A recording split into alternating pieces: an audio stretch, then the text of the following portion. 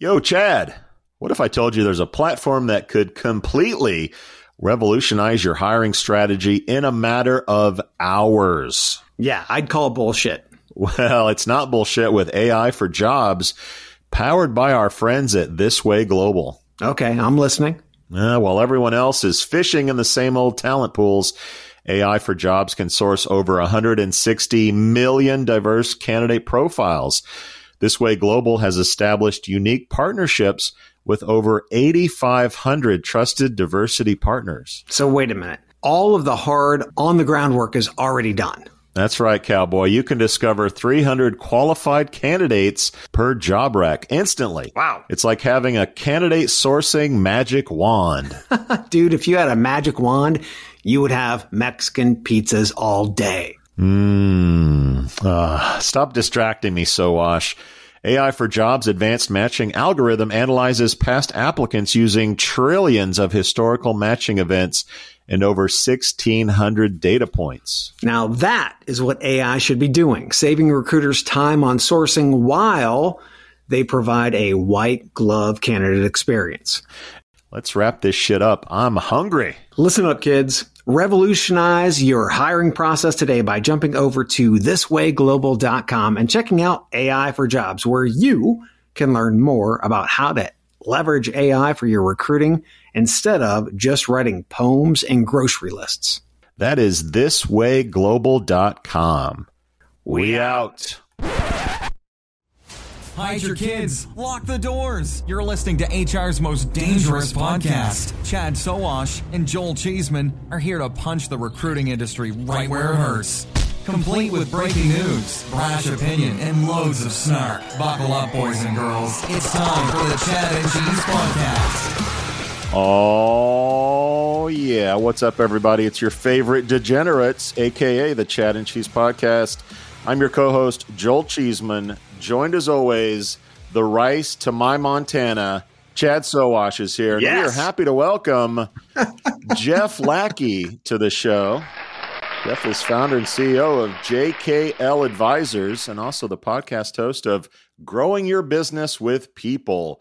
He's also an Ohio State grad, which we got to mention on this show. Jeff, welcome to the podcast. Giving you the OHIO, baby. That's right. Yeah, we got faces for video on this show, so we do podcasts. Faces, yes, that's right. So I can't believe you came out of the friggin' pipe with a San Francisco reference after Purdy just got nailed. Gronk and Brady was close, but I decided to go Montana Rice because based on the demographic of this podcast, I thought that was more relevant. Yeah, middle-aged white guys on a podcast. The catch. You thought it was more of a Dwight Clark type. Gotcha. Well, Jeff, thanks for coming on the show, man. So for all of those people who don't know you, give us a little Twitter bio about you. We'll get into the whole business stuff and all that other fun stuff later. But who's Jeff? Long walks on the beach. I mean, yeah, you like hiking, on snow-capped mountains. What does Jeff like to do? So, hey, thanks for having me on your show. Bottom line is that I'm a pretty normal guy. I got 4 kids. My wife and I, we have 1 dog, 2 cats. And so we just like to enjoy life. I mean, we do a lot of stuff. The fun thing we just got done doing this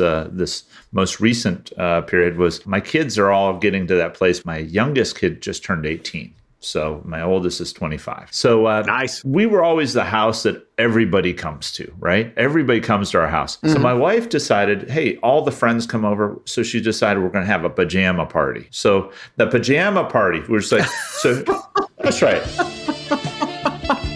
We get green ones for the boys, red for the girls, right? The whole thing. She's got Cuddle Duds pajamas for all of them. Like she got through Kohl's. Okay. So nothing risque, right? Cuddle what? Cuddle Duds. It's really soft. They get softer as you wash them. They're amazing. In case you need a Valentine's Day gift. Joel's going to go get a pair. Yeah. Get two. Yeah. So, they're small. So we have all these people. We have 30 pairs of pajamas, 30 kids over here, right? And we get everything. We got pizza. We got, stuff, all sorts of stuff. We did some barbecue. Anyhow, we also break out the 20-year-old chocolate fountain. This thing is amazing. It's top of the line 20 years ago. But after 20 years, a chocolate fountain can No wonder go bad. Everybody wanted to come to your house. My God. That escalated quickly. Exactly. Of course. They have a chocolate fountain. Who the hell would not want to come to Jeff's house? This is the most random Exactly. Twitter bio ever. It is. I love it. Carry on. But we have this chocolate fountain, and unfortunately, the heating element may be going after 20 years. So we're trying to keep the chocolate melting. Unfortunately, if you think about it, the chocolate fountain has an auger in the very middle that's pushing the chocolate to the top and then flowing off the sides very beautifully. But whenever that doesn't happen properly, eventually the chocolate in the middle starts to harden. And the auger, which was originally pushing up chocolate, now becomes a spiral that shoots straight up into the air, spreading chocolate all over the place, and then proceeds to go straight into the trash can. I can't even make this stuff up. So this, if you want to describe what it is to be in Jeff Lackey's family, that chocolate fountain describes it all. So anyhow, yeah. Yes, and on top of that, I had a little career at places like CVS Health and Rolls-Royce and what have you. And my team's helped hire over 1 million people across 8 different industries in 70 different countries. But honestly, the fun part of my life is where, I get to do fun things with my family and my kids. So there you go. There's your Twitter bio. And you have a podcast. Tell us quickly about that. It's brand new, right? It's brand new. 3 episodes. So my podcast is Growing Your Business with People. It's a podcast that's dedicated to business leaders, CEOs who really want to get their MBA in people, because you can get an MBA in finance and marketing and a lot of other things, but very few places you're getting a real MBA focused on people. And what most would tell you is that people are your only asset. They're not just your best asset or most important, they're your only asset. So we have people that are Fortune 100 CEOs, heads of the business, subject matter experts, best-selling authors. We have people that are international superstars, but also we have the former head of recruiting for the CIA. So if all else fails, we have an interesting lineup of individuals that I get to talk to that give practical advice to these business leaders, but we could never hope to be as entertaining as Chad and Cheese. We always hold you up on a pedestal of like, wow, if we could just do that. It's Corona time. Hey, it's Corona time. Jeff hit on it a little bit there. He's been a practitioner in talent acquisition for a long time. Dude, you've been around the block, okay? Companies like Corning, Rolls-Royce, and your last gig at CVS as VP of Talent Acquisition. So that's how you can get those amazing talent types of people on the show. I wanted to bring you on the show today because you are one of the few TA leaders that actually sat at the adult table with the C-suite. And as the Chad and Cheese podcast does, we're always challenging TA leaders to get out of the fetal position and stop talking about hiring metrics and start talking about business cases and business metrics, which you are famous for doing. So that's why you're here today. So to be able to help our listeners knuckle down and start to understand what a business case looks like. Yeah. So the first question, during the pandemic, HR and TA became a major player as companies started to understand that they couldn't develop new products, sell those products, retain customers, or even bill those customers without the people. So why are HR and TA still at the kids' table? Great question. And Chad, what I'll tell you right now is that the first thing as a TA professional you need to learn is how does your business make money? Because without knowing how it makes money, you don't have a hope to be able to have a real conversation. And then the second part is understanding what is the strategy your business has to be able to, is it a growth strategy? Is it a cost saving strategy? Is it a market capture strategy? What is the strategy that you're going after? If you understand those two things, then you can start to think about, okay, so you need to ask yourself the question, how does this tie into the business case? And then how do I relate the metrics? So for example, we were big on a growth capture strategy. We were about to deliver 70 million vaccines and 50 million tests during the middle of COVID. Part of that was to say, we had an opportunity to access customers, that people who weren't otherwise our customers coming in our stores. But if we couldn't do those things through our talent acquisition, there's no way, if we couldn't get the people to deliver the vaccines and to deliver the COVID tests, we weren't going to be able to have the ability to capture market and service the public. So what do? We said, okay, if we are able to do it, we're going to do things that are completely out of the box and different, because 50 million customers is a big deal. And you almost can't outspend how much it needs to be able to do that. So we said, we're going to do things like a campaign which is dedicated to hiring 50,000 people in a day.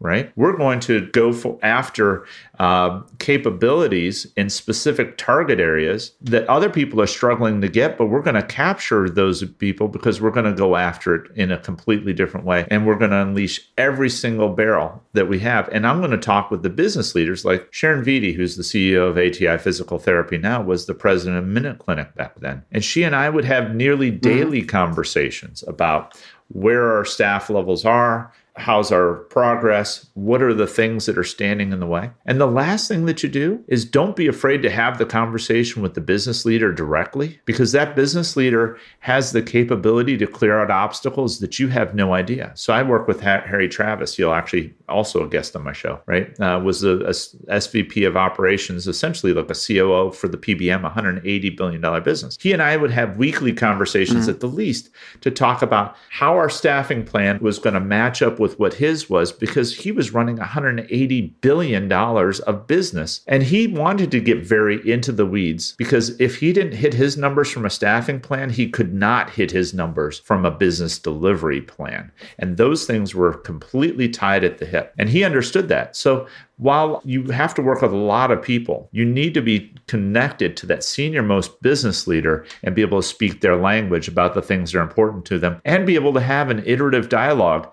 And you got to be a little thick-skinned, because sometimes they're not always happy with the news. And you have to be able to stay creative and growth-minded to say, okay, things aren't working the way we planned it, because they almost never work the way you plan them. What are we going to do to learn, pivot, and change quickly and agilely? I think Sharon called it scrappy. It always felt like we were being scrappy, even though we were a Fortune 4 company, because we were willing to pivot, change based on data and information. Hopefully that gives a start to somebody who's listening on the podcast. It almost feels like TA in many cases, they don't go far enough. They don't have a spine in many cases. They're just waiting to receive what you need, as opposed to going further to see what the business needs. Not just what that department, but what actually the business needs. What's your advice to a TA leader to actually go further and not to be afraid? I think that's our biggest issue, because I've had so many CHROs actually say, Chad, we're a cost center.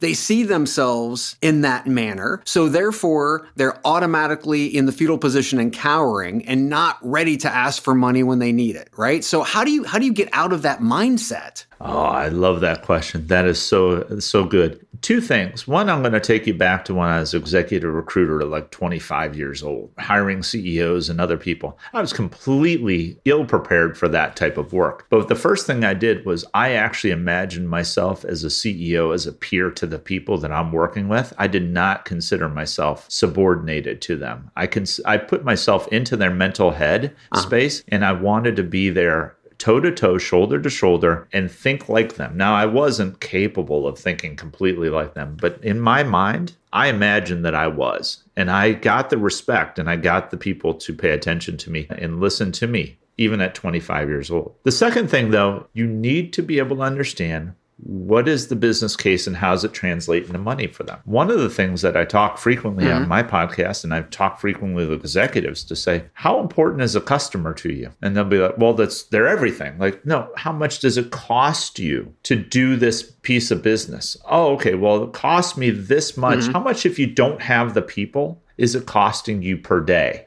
How much per day is it costing you not to have the people in seat? If the answer is zero, don't hire them. Yes. Shut the rec down, right? You don't need that person, right? But if there's a cost, if that CEO or business leader says there's a cost and knows what it is, then they should be able to articulate it. And then you say, okay, let's take a look at what we're doing to invest in hiring against that position or those series of positions and see if that makes up for it, right? Are we doing 10% of the cost of the impact, right? Because we don't want to erode all of the value of hiring of the new person, but we do have to reinvest to be able to capture some of the value here, and that's part of the investment. The other thing is that as I talk to CHROs and business leaders, I tell them, I say, what do you think the cost is for having a poor candidate experience, especially those business leaders that don't seem to care how they treat the candidate? And they go, well, and they give some answer. And I said, well, you might be surprised to find that depending on the research, between 40 and 80% of all candidates who have a poor experience, thus are become a detractor, a 6 or less on a net promoter score, are likely to abandon the brand I had 10 million candidates coming through my pipeline every single year at CVS. I could not afford that large of an abandonment rate, and neither can any TA professional. Well, what about Rolls-Royce, though? Because you weren't a consumer products organization. I wasn't going out and buying a jet engine, right? So you have many companies that say, well, that's not how our business works. You thought that way at Rolls-Royce, too. How did you work that in your mind? Well, the pitch is a little different, right? So not being consumer products, you don't necessarily go after that, but you still keep it firmly in your head that actually attracting candidates, you have to remember that building your brand with the candidates is going to lead you to hiring better people. So the spin is different to say, okay, do you want the second best or the third best, or do you want to alienate your candidates so that they go to the competitors and they talk bad? Or do you want to get your first pick? Because even though this person isn't your first pick, I use those relationships for referrals and to be able to get to other individuals. So they might not be the first pick for that job, but they might be very well the first pick for another job within Rolls-Royce. And they might very well be the influencer that you don't even see, that is the person that leads another top tier pick to be able to be hired by Rolls-Royce. So I hit that. The other thing is that cost. Rolls-Royce was big into watching pennies. And I'd say, well, guess what? If you want me to spend less ad dollars, you need to treat your candidates better. That's the bottom line. Jeff, that's just radical thinking, by the way. That's just radical thinking. I could show cost per hire differences between the leaders with higher NPS scores versus the leaders with lower NPS scores and show them side by side. And it was staggering, the difference. Staggering. You want to name a number or two, or just say it's staggering? Staggering is pretty big, but I would say in at least two that I'm thinking of off the top of my head, and there were literally thousands of cases that we would have. But in two I had that I was thinking of, there was between a 50 to 75% difference in cost per hire. Now, if you think about that being several thousands of dollars, yeah, that also, and that's on a per hire basis, that's real money that starts to add up. And whenever I was sitting and talking with the COO and CFO of Rolls-Royce in Buckingham Gate, literally 300 yards away from Buckingham Palace, right, at 7:30 at night, talking about hiring, one of the things we talked about was the fact that, hey, guys, you want to drive down cost? So do I. Treat our candidates better. And let me show you how that drives costs down. And they were like, that makes a lot of sense. That's intuitive, but we'd never really considered that way. And so the COO and CFO started to, encourage their leadership, first line, to say, no more missed interviews, no more last minute changes, no more treating them the wrong way. You should be held accountable to treat them the right way. And that changed things. I want to jump back real quick and then come back to the sort of branding experience question. I had to bite my tongue and not drop a no shit, Captain Obvious, when you said, we have to know how we make money and what the vision is of the company and how you so fit alien into that, which makes me think that more than 50% of HR leaders don't know the answers to those questions. Otherwise, you wouldn't have said it. But I also think there's a disconnect in the C-suite level when you have CEOs all over the place saying, people are our most important resource. Those conversations clearly aren't happening, and it's a two-way street. And we obviously focus on the HR side. Why aren't CEOs having those conversations with the HR leaders? Because they're afraid. They're afraid to have the conversation because they don't know what they're talking about because they never got an MBA in people. They could talk intelligently about marketing and operations and about everything else. But when it comes to the talent acquisition or the people side of it, that is very, very fuzzy to many business leaders. They know how they like to manage and how their management routines. But every CEO knows how they make money and they know the vision of the company. They should be able to talk about that. I understand they may not be able to talk about. There's a translation issue because HR's talking about. How do we get those conversations to happen? You watch my podcast. That's exactly it.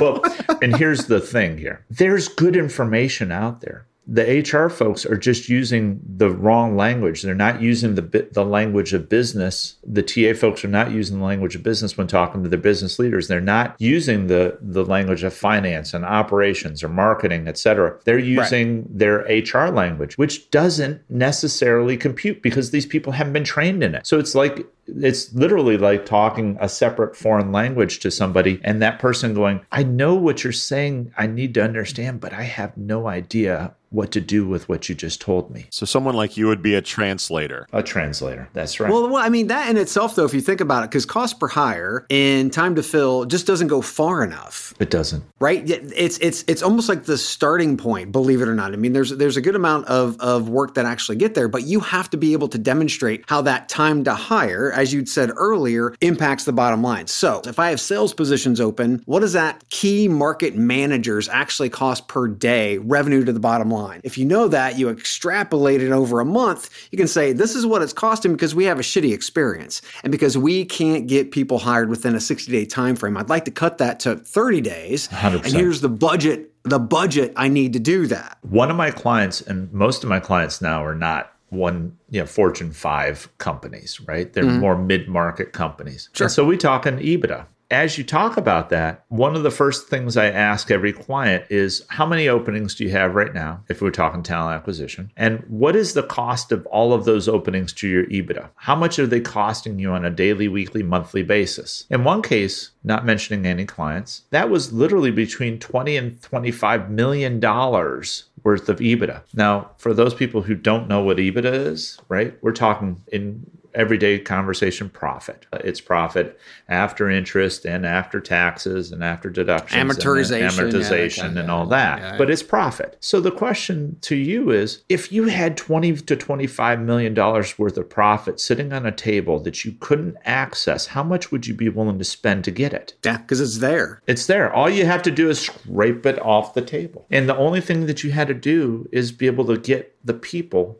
into those roles, because in this case in scenario, those people were directly related to that profit. Their ability to deliver services were directly related to the ability for revenue and then ultimately profitability. But what the other thing is, I always say talk head and heart, because CEOs are also often have a big heart. They have a big head, they have a big heart. You say, what is a CEO? What is our mission? What are we trying to do for our customers? If we have these people on there, not only how much more money are we going to be making, but also how are we going to service our customers in a way that really matters to them? If you have patients, maybe if it's a physical therapy, like I had extreme sciatica. Extreme. And I was diagnosed. I got physical therapy sign off. I go straight there from the doctor's office as soon as they gave me that. And I walked in and she goes, okay, we'll see you in 2 weeks. We'll get your first appointment. I'm not even joking. I could have cried at that moment. Like I was in that bad of pain. I was like, and she just saw it on my face. So what did she do? She worked her magic and kind of worked in, and the next business day she got me in. But you know what that was? That was at the expense of that physical therapist who probably was already overloaded in that moment, taking just one more patient on, right? But if they had plenty of people, they would have just said, oh yeah, you have tomorrow. We'll get you in, we'll get you set, and no problem. And that wouldn't have overtaxed that physical therapist. That's what you as a TA professional are doing by helping to, you talk about cycle time and cost per hire and all this other stuff. Talk about the real impact to real people. Actually talk to the people who you're recruiting in the field and who are delivering service to customers. And oh, by the way, go with your CEO whenever she or he are doing that. And both of you have the conversation with those people and say, I would go to stores, and I'd say, so tell me about it. During the pandemic, one of the store managers broke down in tears because he couldn't find people fast enough. You better believe I moved to heaven and earth to make sure that store was never again in that situation. And I wish I could have done it for all 10,000 all the time. But you could have easily lost that individual, and then you would have had a bigger position to fill. I mean, and that's the thing, is that I think in many cases, we're not articulating back to the business units. They want those people, but as you had said, as hiring managers, they're missing interviews. They're doing stupid shit that impacts the candidate experience, but it also impacts their team because it stretches them too thin, and then retention falls to shit. And people are gone before you know it. So if you think about, let's take a look at the positions that are open right now. Now, if you're not doing your job with regard to the process of getting those positions or those positions filled, then you're going to overstretch your team. You're going to lose more people. And then that's more money you're going to be missing to the bottom line, or retention because of customer service, or technology and product being developed. I mean, it is, to me though, Jeff, I mean, why is this such a huge stretch, as Joel was just saying, this seems so common sense. We're here for a reason, but we only go so far. We only go up to the line of cost per hire, and then we just stop. Because Joel hit it on the head. He hit it on the head. There's been a transference of accountability for the hiring to TA. TA does not hire. TA Talent Acquisition does not hire. My purpose statement for my team was we help our leaders hire great people. TA does not hire unless they hire for themselves. Leaders hire. Start with the leader and keep accountability where it's supposed to be with that leader. Second, own the parts that you can own to make the process better, but do it with the leader. Stop going off into la la land and developing something that may or may not be useful and doing it without the input from the leader. That's ridiculous because they'll never use it. They don't want it. They don't want you to do that. So here's a dirty little secret. I know you guys like the dirty little secrets here. Always. Do you know that between 30 to 50% of my budget was not actually given to me from HR? I had business leaders who were essentially putting money and resources and people into my recruiting organization because all I did was tell them, this is what I'm staffed to do. This is what I can do with what I have. But this is what I could do if I had this. And they said, that's all you need? And I said, yeah, that's all I need. But I couldn't get it from anyplace else. If you give it to me, then I will have it. And then you will get what you want. And 95 or more, I still remember one of the business leaders that worked for one of the executive directors worked for me. She actually generated over $10 million worth of new income into TA's budget in 1 year.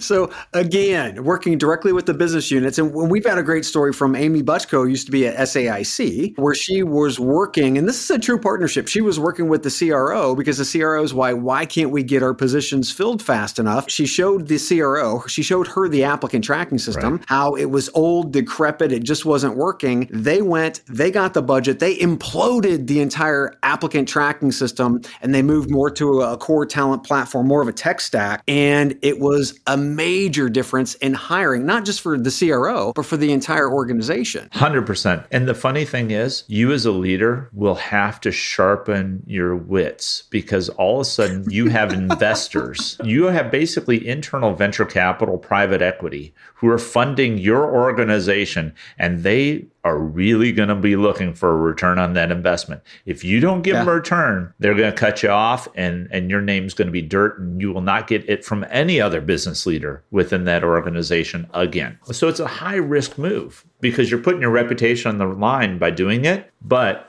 if you're confident and you're betting on yourself in these things and you think you can pull it off, you just got to be ready with the metrics and the measures and the accountability to talk to it on a regular basis with those leaders who gave you the money. You gave a great definition of EBITDA. Do the same for NPS for those that don't know. Sure. So Net Promoter Score. So here's the gist of it. Net Promoter Score is a 0 through 10 scale typically.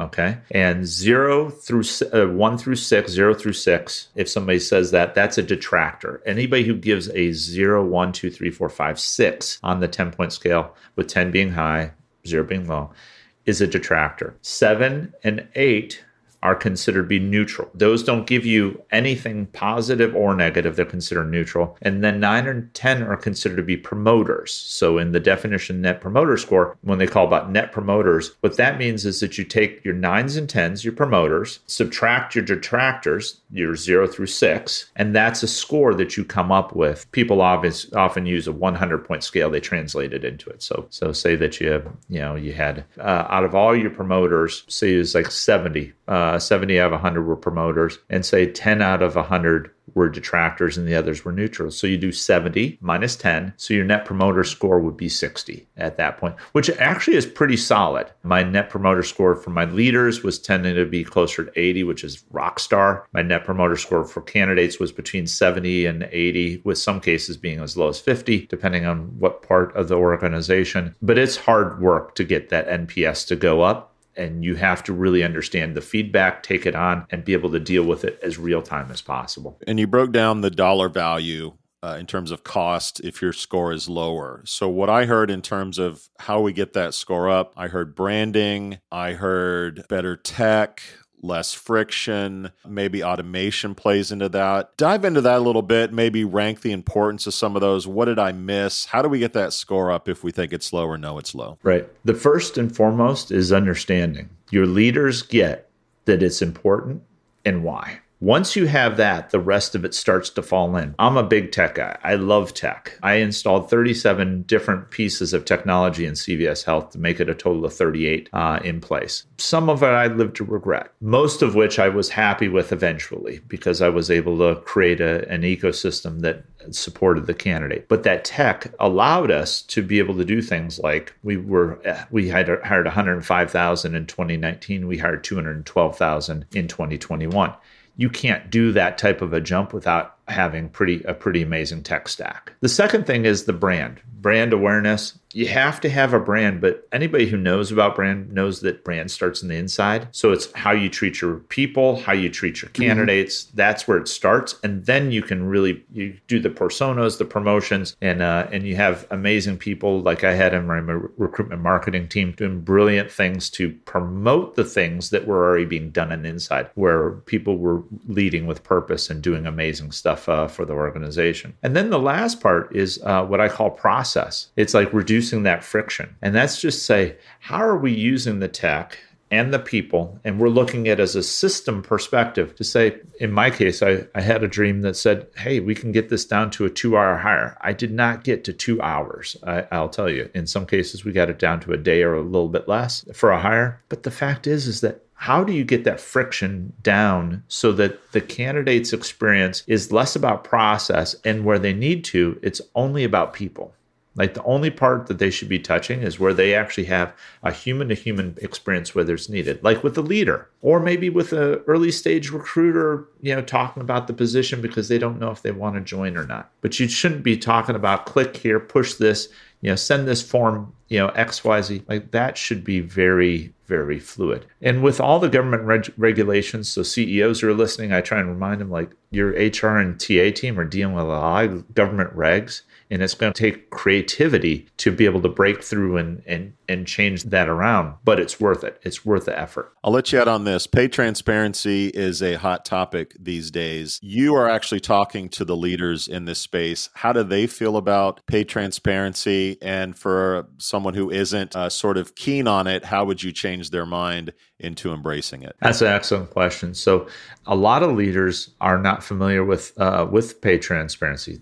HR leaders are, business leaders often aren't. So I'm often educating them on what it is, where it's going, and how it's a tidal wave of legislation that they really need to get ahead of, right? In my own opinion, so let's start with that, I'm a big supporter of pay transparency. I am not a supporter of confusion, and I think having all the different laws in every different metro area and state it's just the early days of any change that happens, right? Until you get to a place where standardization, people understand where it needs to be standardized and how, there's going to be some level of confusion. But for leaders, I tell them, why is it important? Because it levels the playing field for you, but it opens an opportunity for you to differentiate yourself in the market by maybe going into that direction before others do. And quite frankly, most CEOs would say, I want transparency to be one of the foundations of our culture. If you want that, let's start with the one thing that's already out there that's being created for you. It's an environment that you can adopt and embrace. And then you can point to it and say, hey, look, this is what we did this before others did it. That's a great win, a big W for you as a leader. And it's not even hard. You're probably going to have to do it anyhow. Well, Jeff, we appreciate you coming on the show. We're going to have you back because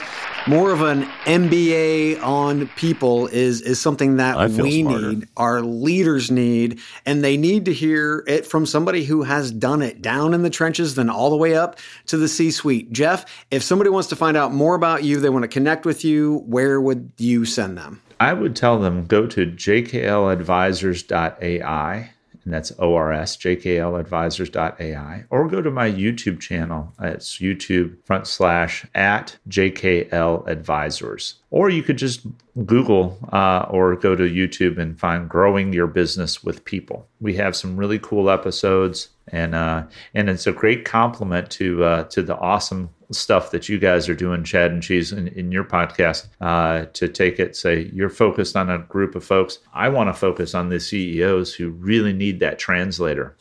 So I'm like a United Nations translator over here, connecting CEOs with HR, and that's my job. So really appreciate your time on the show. I can dig it, Jeff. Thanks for being here. Chad, another one in the books. Go Bucks. We out. We out.